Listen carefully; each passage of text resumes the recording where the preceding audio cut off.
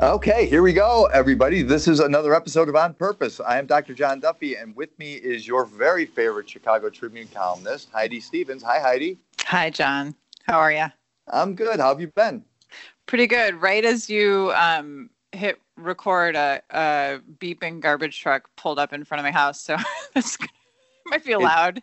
I'm glad that was on your end, but I think we're going to call that atmosphere, I think, right? That's kind of like, yeah, this is a very like Chicago vibe, right? You hear the garbage truck backing up and, totally. Like it's Friday in Logan Square. Apparently, I've lost all sense of what day of the week it is. But do you find that you have also lost your sense of like decorum or like work expectations? Maybe not for what you do, but I used to have like low level panic about someone like one of my kids knocking on my door while I was on a call or something. And now I'm sort of like, I just expect it to happen. And I also expect anyone I'm talking to, whether it's like my boss or like a high level source I'm interviewing, to just not care. Or like, if they do care, I don't care that they care.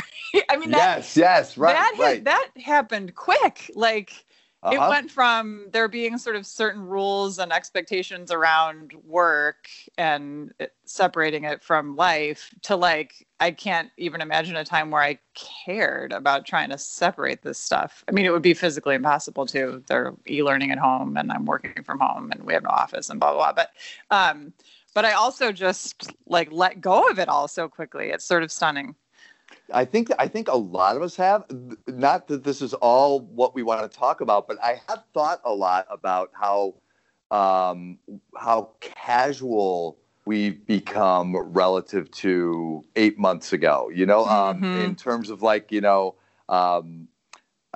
read a thing on, not that I regularly read J. Crew blogs. J. Crew has a blog? There's a little thing that's written on their website every once in a while, and they're talking about how. Why do you know that?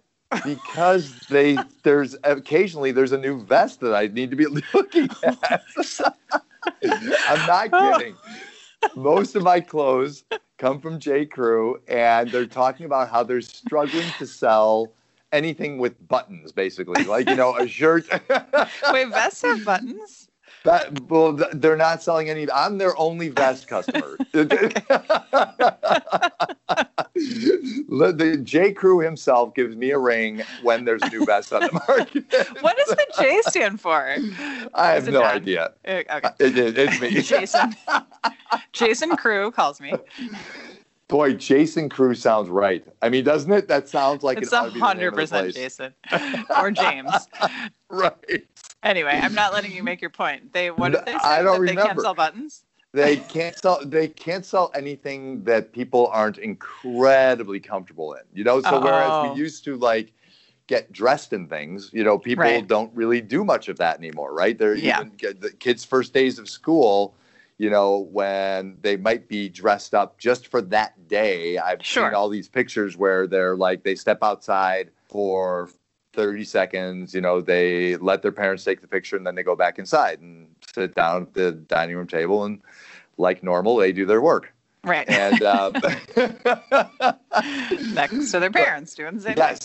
Right. Yeah. So my world is weird because I think I'm in a weird minority in that 5 days a week I go to work. And so I put on the clothes and I come to the building and I kind of hermetically seal myself in this room and nobody else is here. And so my routine hasn't changed a whole lot. And that somehow has kept me feeling kind of balanced. And, that's worked well for me. Mm-hmm. I wish more people had that option. I don't know if people would exercise it with the vigor I do, but I know that like just being at my house does not always work that well for me. Yeah. But even if clients aren't coming into your office, you still put on, a vest. Yes. Like work clothes so that when they see you on their screen, you look like you've come to work. I am for them, barefoot, but I'm barefoot, but other than that, I am clad as if work is happening. Yes. Yeah, not like an Iron Maiden T-shirt or. Not that I would tell anybody. No. Yeah, gotcha. I do not have the Iron Maiden T-shirt. It wouldn't be Iron Maiden for me. Yeah, Bruce Springsteen. It would be Springsteen. Yeah, no surprise there. But I am curious, like, to see if that part is permanent, right? Whether the getting dressed up and having a formal meeting, whether we're just leaning toward now something that is far more. Casual is not quite the word I'm looking for, but it's close, right? That is very different than what we used to do when it was like, I have to be there at 8:30 and is it prompt and the PowerPoint has to be perfect. And I will say that, like, I've been doing a lot of presentations virtually, and the tenor of those is so wildly different than it would be were I in an auditorium with a podium and all the things. I am kind of just sitting right where I'm sitting now, and it's very laid back and casual. Yeah.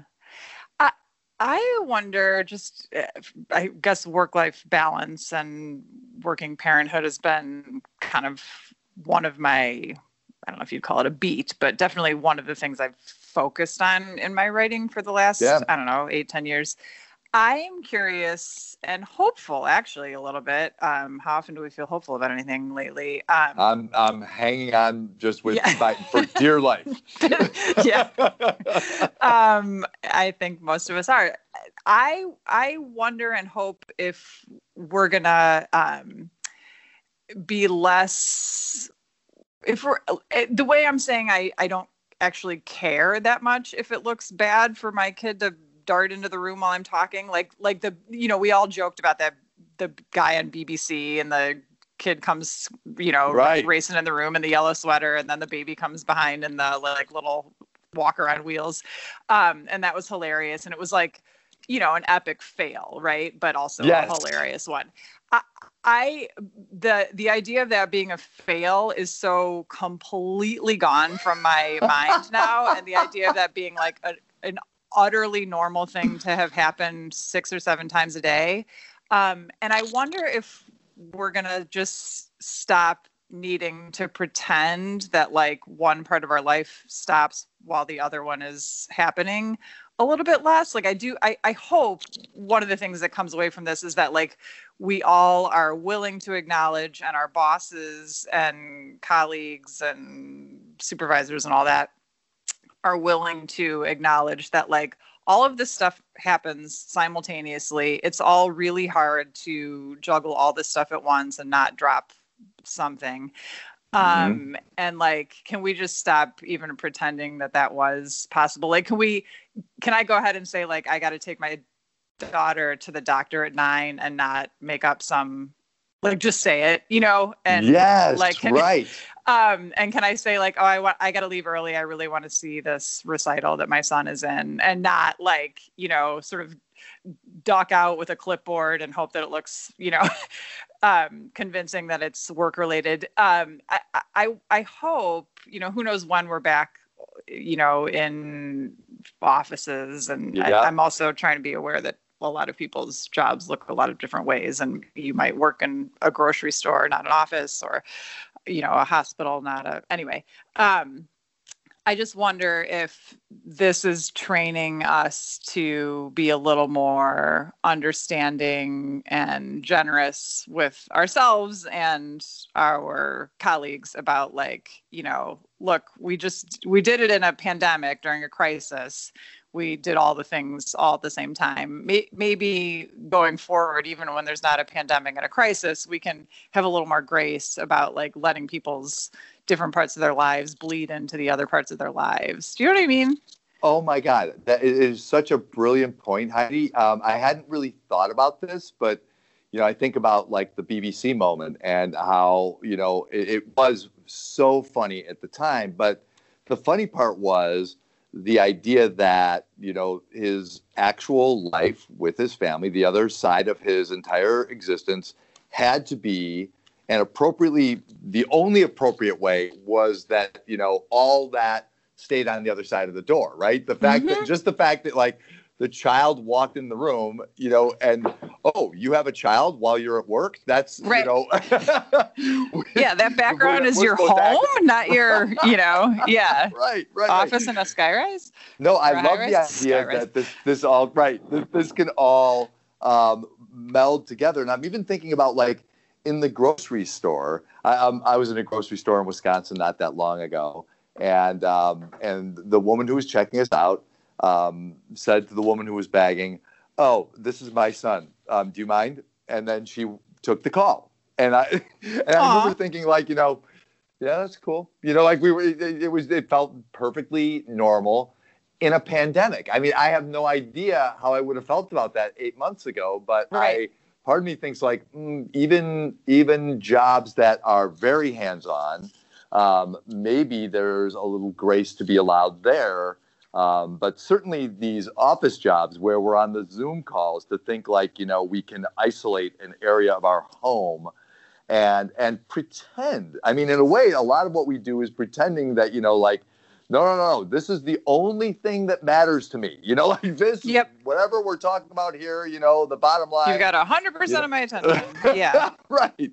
When that's never the case, ever, right? We're always divided, and just to allow that to just happen somewhat organically. And, I can almost picture, like, somebody saying on a Zoom call, like, "Oh, hi, Will. How's it going, man? Like, how's the baseball season?" Right. Yep. Yeah, there's something elegant about that, right? That seems like something, a takeaway from all of this that, might be useful, and I find myself, and I don't know if you do this all the time. I do this all the time. I think, like, in a way, try an attempt to think positively. I'm forever thinking, like, so what's the good? What's the lesson we're going to learn here? What's the good we're going to take from all of this? And that feels like a little something that would be useful, right? Is like, oh yeah, my kid has a thing, like, I think I want to go to that. So can you cover for me? Are we good? Yeah. Right. I try to do that too. It's like, something that I try to be conscious of, not using, someone else's grief and terror as my, like, reset button, right? Like, well, 190,000 people had to die, but now at least we allow work and life to blur the lines more. I don't, like, you don't have to be like that, obviously.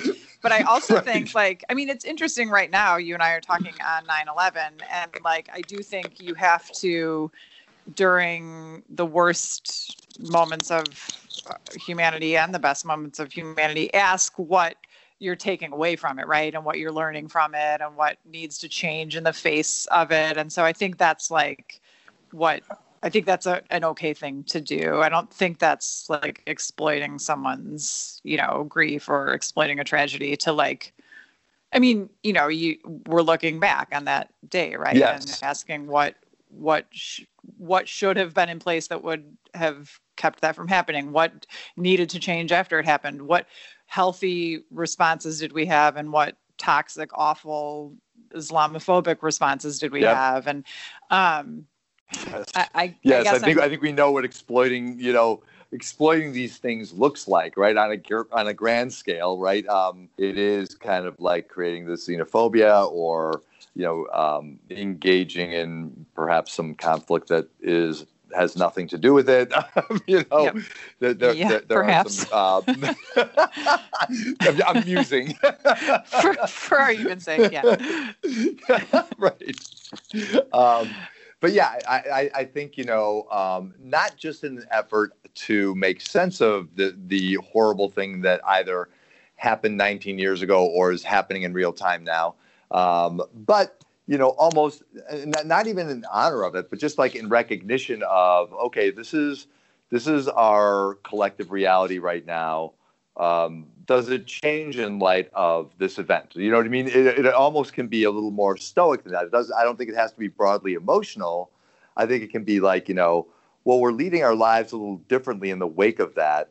is there something to take away just from that, right? And here we are, like, leading our lives very differently than we were 6 months ago. And, I think that there are a lot of people who would love to kind of just, slip right back into exactly what we were doing before. And I think then there's a few people, and I think maybe you're one of these people, but correct me if I'm wrong, who really considers like lifestyle and balance and maybe there is a little something in here that a nugget or more we can take away and say, this seems to work better, maybe by a margin, than what we were doing 8 months ago, and we were maybe way out of balance in the way we were living. I think I'll say that I feel that way about my life, and I feel way oddly more in balance in terms of the way I spend my time than I did a year ago.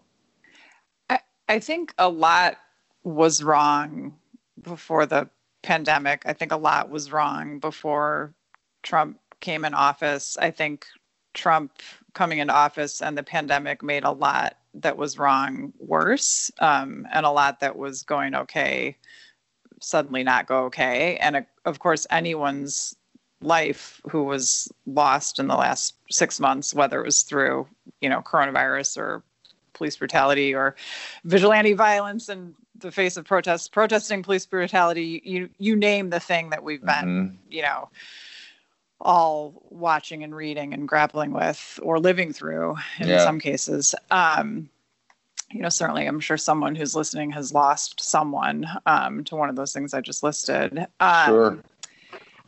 I think that I think what's happening right now is I think a lot of us are trying not to wait until 5 years down the road or 10 years down the road or 20 years down the road to look back and reflect on this moment and decide what needs to change, in the face of it. I think a lot of us are feeling like, I certainly am feeling like, well, what do I do right now? Like, this is actually terrible now, and I'm aware of things that probably I should have been aware of sooner, but I'm, shamefully or not, aware of them now. What am I doing? What do I do right now? What do I do?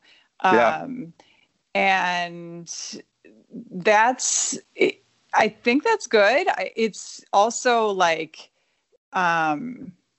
I feel like we have no patience or appetite for any sort of like nuance or almost like, I mean, this is a tiny example, but like yesterday you and I were texting about this a little bit. I wrote about the woman who was eating at a diner in Mount Greenwood with her friends. She and one of her friends who were having breakfast are Black. And when the server brought their bill by, she was like, oh, I don't know if you saw that guy over there sitting at the bar, but he paid your bill.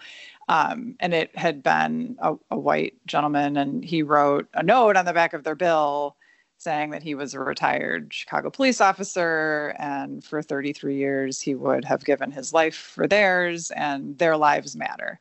And the woman I interviewed was really touched by that, and she called it a beautiful act of kindness and humanity, and she was hoping to find this police officer. That was kind of partly why I wrote it, hoping that, it would get the message out and maybe they'd find each other. Anyway, and the way you wrote it, by the way, can I interject one quick thing, because I don't think you will. If you haven't read this piece by Heidi, man, just Google it, and it will make you want that to happen so badly. Anyway, go ahead. And the PSA. John, the more you know. TED Talk. Thank you. Anyway, as I was writing it and as I was interviewing her, like, I will admit there were parts of me that were like, okay, he bought breakfast for two Black women. Like, does that really erase like the moment we're in where we really, really need criminal justice reform, and we really, really need like unarmed Black people to stop being shot? And then I had to check that too, because it's like that is not at all what she's saying. She's saying this was this note and the picking up her breakfast tab was a beautiful act of humanity and kindness. And don't those matter as well? I mean, that's not the same as reform, but it still matters.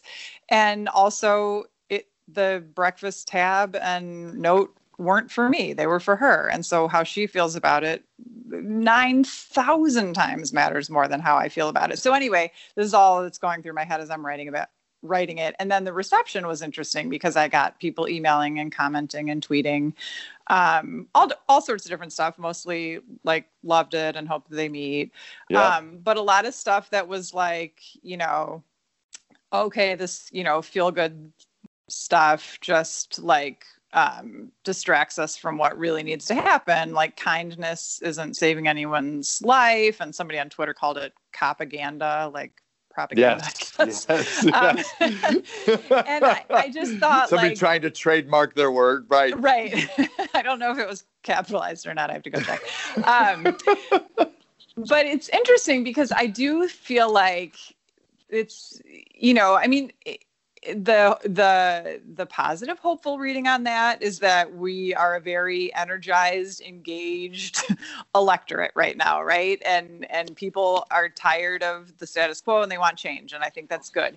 I also think that like it's hard to have any sort of nuanced, let's look at this from a couple different angles conversation right now, because it's immediately like you're either helping or you're a monster. Like you've either done it exactly the way I would and you've fixed everything immediately, or you're trash. Right. And it's hard to think of how we get out of that habit or past that, because I almost 100% put at Trump's feet. I think it's the way he talks. It's the way he engages people who he disagrees with. It's something that we've sort of debased ourselves down to his level in order to like compete with him. I think it also speaks to the urgency of some of the stuff we're trying to solve for right now. But I do wonder, like, when we look back on 2020 and some of the years leading up to it, if we're going to think of that as like, oof, remember how toxic and tense all of that was? Or is it going to be like the beginning of when things stayed permanently toxic and tense? As you talk, Heidi, I'm just thinking about, I'm having literally, I'll just offer them having a visceral reaction that's almost a little embarrassed, because I find that, you and Michael and Julie and I and Bella, our friends, and Andy got together the other night. We were talking about politics a little bit, and Julie, I think, might have mentioned that because I engage most of my days in these exercises in therapy and am in other people's stories, when I get home, I often kind of I will seek out opinions that seem to differ wildly from mine, and then swear at my phone for about an hour. And so I think as you speak, I'm thinking like, yes, there is no nuance in that. And that does feel like part of the problem. And when you said, what stopped me in my tracks is you laying that at Trump's feet, because I'm thinking like, yeah, and I think I take the bait. At times, I know I take the bait. And I did it this morning when somebody posted, I'll just say what happened. Somebody posted on Facebook that the Democratic Party is trying to legalize pedophilia, which of course is 100% true. Oh yeah. No. I signed a petition for that. I think we're all looking forward to that happening. Yeah, no, for sure. And so I found myself, crafting the most absurd response to this, as if this begs some kind of response, right? And as if that post was a reasonable post in the first place. It all is, we're all screaming into the void because that's being modeled, right? And yet it gets us nowhere, and there is no nuance to anything. And so coming back to your Mount Greenwood story, I'm picturing so you were talking about how, what it means to these women is way more important because of what they've been through in their lives and the color of their skin than your opinion or my opinion. I think you're right about that. But I'm also thinking okay, so if you're this cop, right? I don't know. And I think this was part of the commentary that was being laid at your feet on social media. I don't know that we can say that he thought okay, I bought somebody breakfast. Racism is over now, or whether he we have no reason to believe that. Right.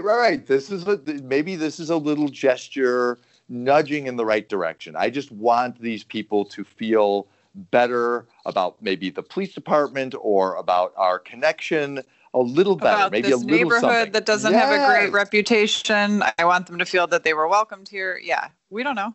Right, we don't know, and so we seem to be happy to jump to conclusions, and I guess I'll say me, but I think a lot of us are happy to jump to conclusions, and in a way, we do adopt Trump's method of communicating, right? In that, if we see something that supports our point of view, we're going to blast that out to the universe and, see, assholes, I was right the whole time. Yeah. And, if we see something that does not confirm our bias, then we'll do the opposite, right?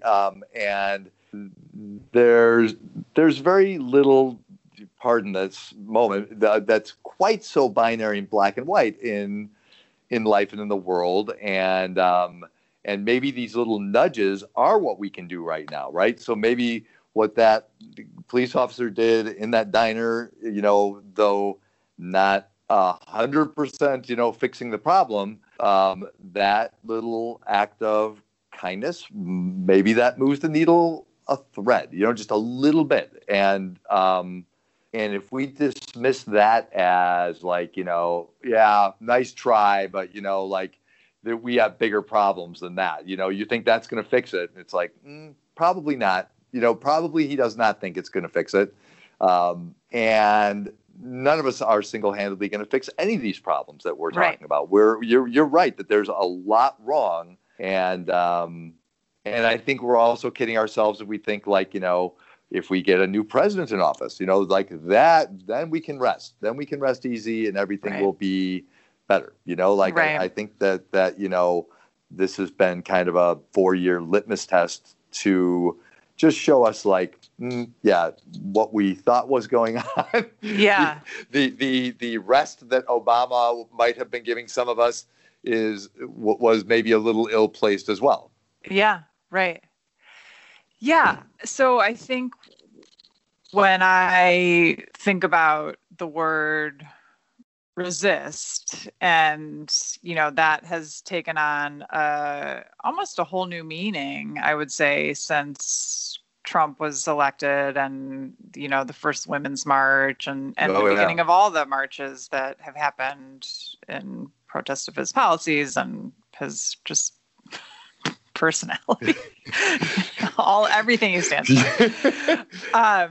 and everything that's happened in America since he. What's that? This all happened since this man was president, which is, I'm just kind of reflecting that, the first Women's March, that had to be 8-9 years ago. And I'm thinking, no. Yeah. January, I would think it was the day after his inauguration, right? It was the first one. Yes. I know. Yes. I know. It was 2017. Yeah. Yes. But anyway, I think one thing that it's not the same use of the word, but I think I am trying to resist becoming more like him. or resist letting him change the way I think about and engage with humanity. And I don't know. You and I were talking about this a little bit earlier too. Like, there's this temptation when big news breaks, right? The Atlantic story about him calling veterans suckers and losers. Suckers, yeah. The Bob Woodward tapes going public about him, actually understanding how dangerous coronavirus was, and understanding that it was far deadlier than the flu, and understanding that it's airborne, and then going to the public and saying the exact opposite. There's a temptation when those kind of stories break, and I see it happen all the time, even in my house sometimes when we talk about this at dinner, to receive those big stories and then immediately place your odds on whether it'll make a difference in November. Like, that becomes the thing. Like, oh, people won't care. That won't move the needle at all. That's not going to matter in November. Or, oh my God, this is it. Now he's toast in November. Or like, it immediately becomes like we're all these tiny political analysts walking around like, it's just Nate Silver on steroids. Right. Which is like, fine, I guess. You want to be intentional about stuff and understand the consequences of what you're talking about and what you're putting into the world and think strategically. Right. And I get that. I think also, like, this is another thing I'm trying to resist, right? Just this temptation to like think of everything in terms of like, will it matter in November? Like, I also want to talk about and think about, like, does it matter to our humanity? Like, does it matter? It matters. I'm not going to say does it. It matters that he probably called veterans losers and suckers. It matters that Bob Woodward, who fucking brought down a president, was able to tape this asshole. How stupid are you to say on tape to the journalist who brought down a president one thing and then go to the public and say the other thing, and on a matter of life or death, on a matter of 190,000 deaths actually so far just in America. I feel like that matters. Whether he gets reelected or not, we still have to be able to feel and express our outrage about that. So I'm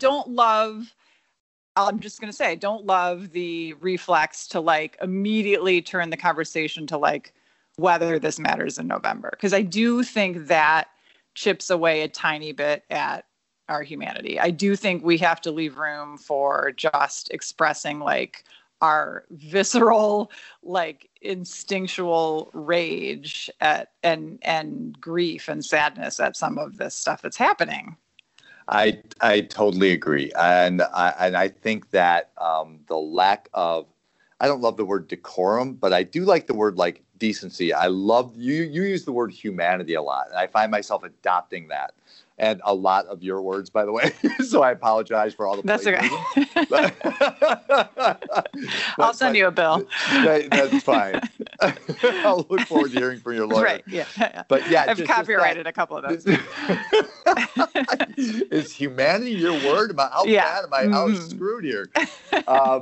But yeah, I mean, that the lack of humanity in so many of the things that the President of the United States says, I just think about, first of all, how corrosive it feels internally to me.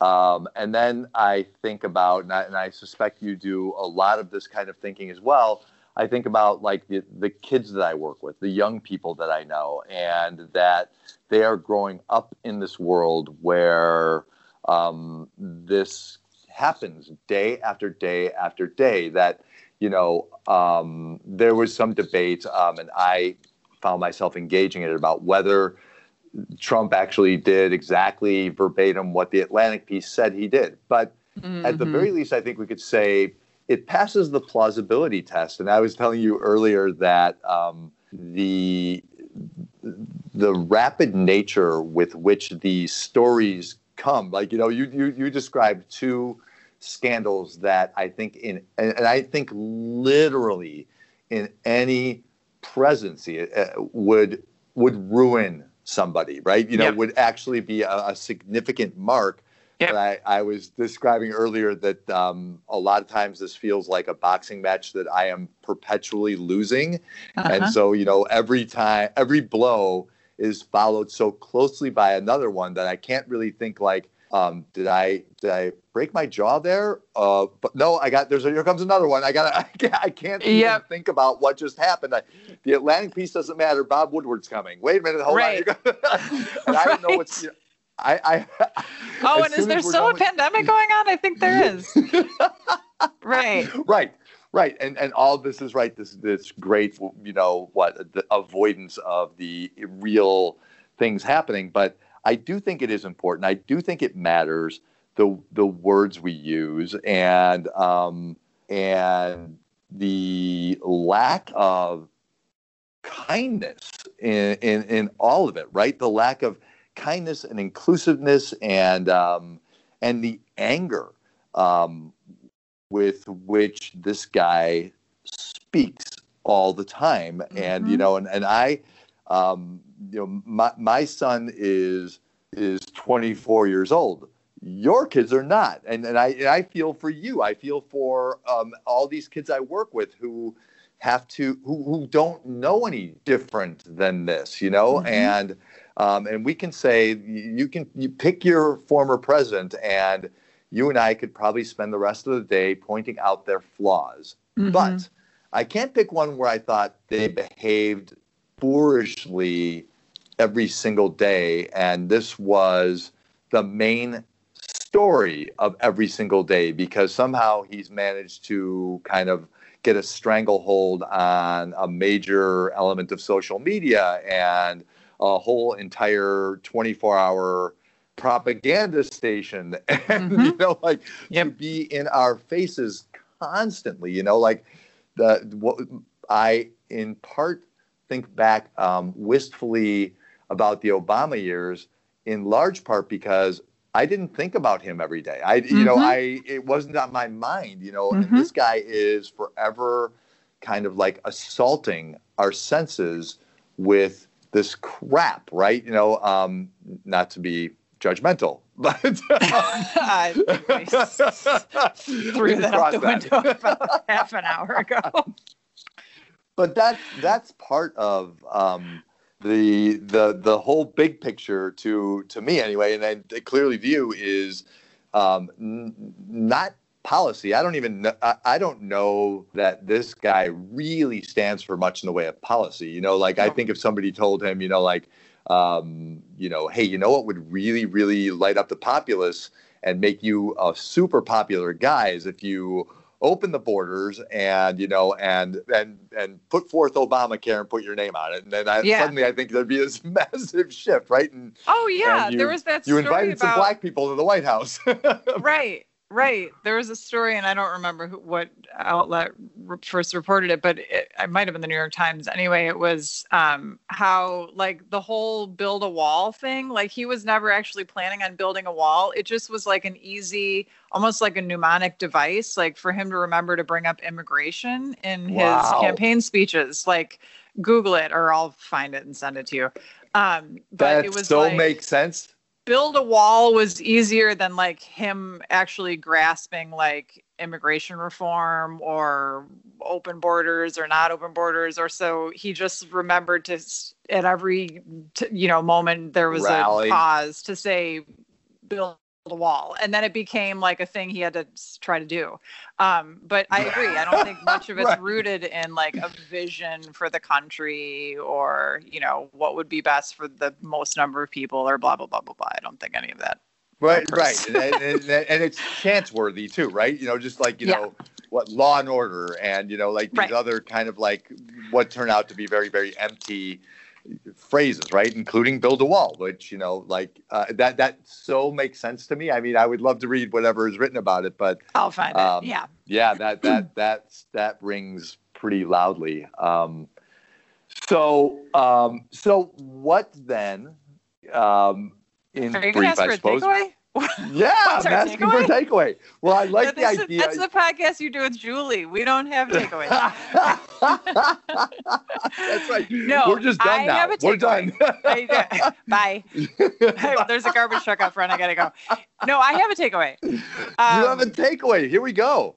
I do. I think I am going to resist turning into Trump or turning into the lefty version of Trump. I'm making this commitment to myself. I am not going to be cowed into like pretending kindness doesn't matter. I'm not going to pretend that I'm a political analyst or should try to think and act more like one. I'm not going to like give in to my worst instincts of like finding the meanest, sharpest thing to say, even on Twitter. Like I'm going to see what he does and what frankly makes him so popular and so good at what he does. I mean, certainly the people who love him, the people who are like in his cult love him, can't possibly think it's for like his, exceptional, financial acumen or like, I mean, he's literally like siphoning money off the, 9/11 fund for sick firefighters. Like anyone who's paying attention to what this guy actually does couldn't possibly excuse it or be a fan of it. They like his style. There are people who just like how mean he is. I think it works for him. I'll just say it that way. Yeah. I'm going to commit to not doing that just because it could work for me too. Like I think all of us have parts of our lives where like we could adopt some of those styles or habits and it would work. Like it would make us the funniest guy in the room or the like, the one that people are scared to challenge in the room, or you can find a way that it would work for you. For sure. That's my takeaway that's my like version of resisting. I now wish that we had more effective pre-podcast meetings because Did you forget to hit record? No, I hit record. Okay. That's a hard takeaway, man. I so want to join you in the takeaway. I want a different one. I need a different takeaway. I can't do it. We don't have to have the same one. We don't have to have the same one at all. No, I love that. I'm just trying to reflect on the reality that that is mighty. I don't think that's easy to do. Maybe it's easier for you than me, but I doubt it, right? I mean, it is not that hard to sink to the lowest common denominator. I found that I'm pretty good at it. I kind of enjoy that. Okay, so wait a minute, though. I don't think it means not calling out injustice or not like, pushing back on bigotry or small-mindedness or like refusing to have a voice. Like, I don't think it's the same thing as that. Okay. So I hope it's not coming across as I'm like, now I'm nice to everyone. Now I'm Ellen DeGeneres and I'm going to go to a football game with George Bush. I'm not saying that. I might go to a football game with George Bush if it was the Cowboys and he gave Will a seat, but no, I probably still wouldn't. But I get your point, man. I really do get your point. I'm not saying now we have to remain neutral and kind at all times. I'm just saying I'm going to still honor what I believe, which is that there's room for nuance and that kindness matters, even if it's not the solution to everything. And I don't have to be an asshole on Twitter just because Trump is. Okay, you go. Okay, all right. I will jump on board. And first of all, I think you pull that off. Actually, I think you already do that. I don't think you're an asshole on Twitter, and yet I think you make your points with kindness intact. And so, the needle you're looking to thread, I think you do organically, and I think that's just who you are. Thank you. I will work toward that because I really do value what you're saying. Sincerely. And it's everything in a way, right? In a way, it feels more important than what happens on November 3rd. Because yes, that's what I'm saying. Yes, if we can address each other with clarity and kindness and still a point of view and strength, then there's a lot that can happen there, right? But if it's just this, use the word mean, and simply like that's really what does work for him, is just being mean. Mm-hmm. And if we can just extract that, right, I think we've done ourselves a massive service, right? And the face of a nation does not have to be this one screaming face. It can be all of us, and if we collectively are a little kinder, but still express our points of view, that I can get behind. That makes perfect sense to me, and I could certainly nuance my messaging, and still say something. So sometimes I find myself saying nothing in the face of something where I'm like, I feel like I really want to weigh in here, but it's just going to seem like I'm an asshole, and I want to do something different than that. But I think if we give it a moment, which I also think we've lost, is that idea of patience and giving it a moment and thinking through, like, what do I really want to say here, and not just reacting. Because one thing I picture in my head, Trump is in bed all the time with a bank of televisions and one phone in front of him, just reacting to shit like crazy all day long. Yeah. Mm-hmm. I agree. Diet Coke at the ready. Yes. I think of it as like Michelle Obama, and even specifically Michelle Obama's Democratic National Convention speech versus Trump's tweets. Like that. So like Michelle Obama would be my North Star, and Trump's tweets would be my, I have failed at every possible part of my life to be a good human, to be a good mother, to be a good journalist, all of it. Friend, daughter, you name it. So her speech and a lot of what she does and says are and were strongly worded and highly critical of bullshit. And injustice and inequality and unhealthy everything that, you know, this country has done and continues to do. But it wasn't like toxic. Do you know what I mean? Oh, I so know what you mean, Heidi. It was, I loved that speech. I've watched that more than once. I don't know if you have, but, you know, just because it was beautifully like human. One of my favorite moments there was effectively she's so self-effacing and honest, to the point where it's really strongly worded, and she makes her point with abundant clarity. And I think we could probably summarize it pretty easily because she didn't meander. She was very clear. I love that she almost leads with, you guys kind of know me. I hate politics. Right.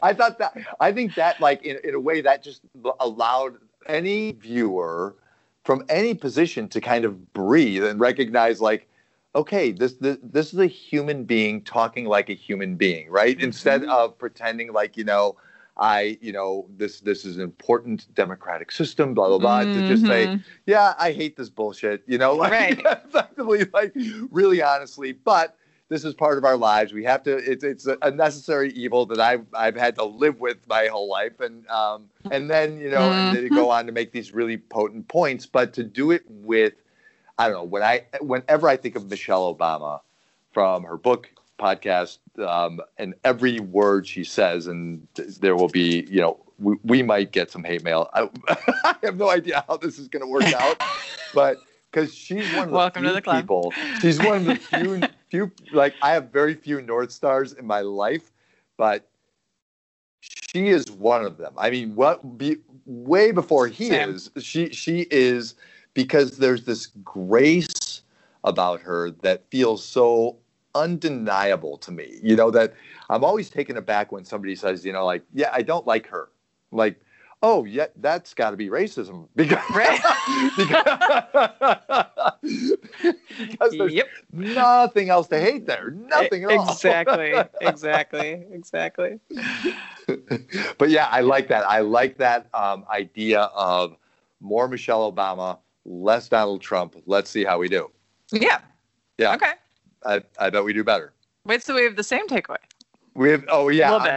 I'm definitely leaning on your takeaway. It's a great one, and it honestly, it's a challenge. I think I'll just speak for myself. It's a big challenge for me. I think it might be a big challenge for anybody else who's willing to adopt it, but it seems like a great mandate, especially for these next few months. I think so. Thanks for that. Yeah. Okay. All right. Okay. So this is On Purpose. We'll talk to you guys in a week or 7 or in or in 2023. After November. Exactly. All right, probably Heidi. Before November. I'm thinking before November. Let's make a promise of it. Okay. Perfect. Okay. Have a good weekend. All right. You too. Okay. Bye-bye. Bye.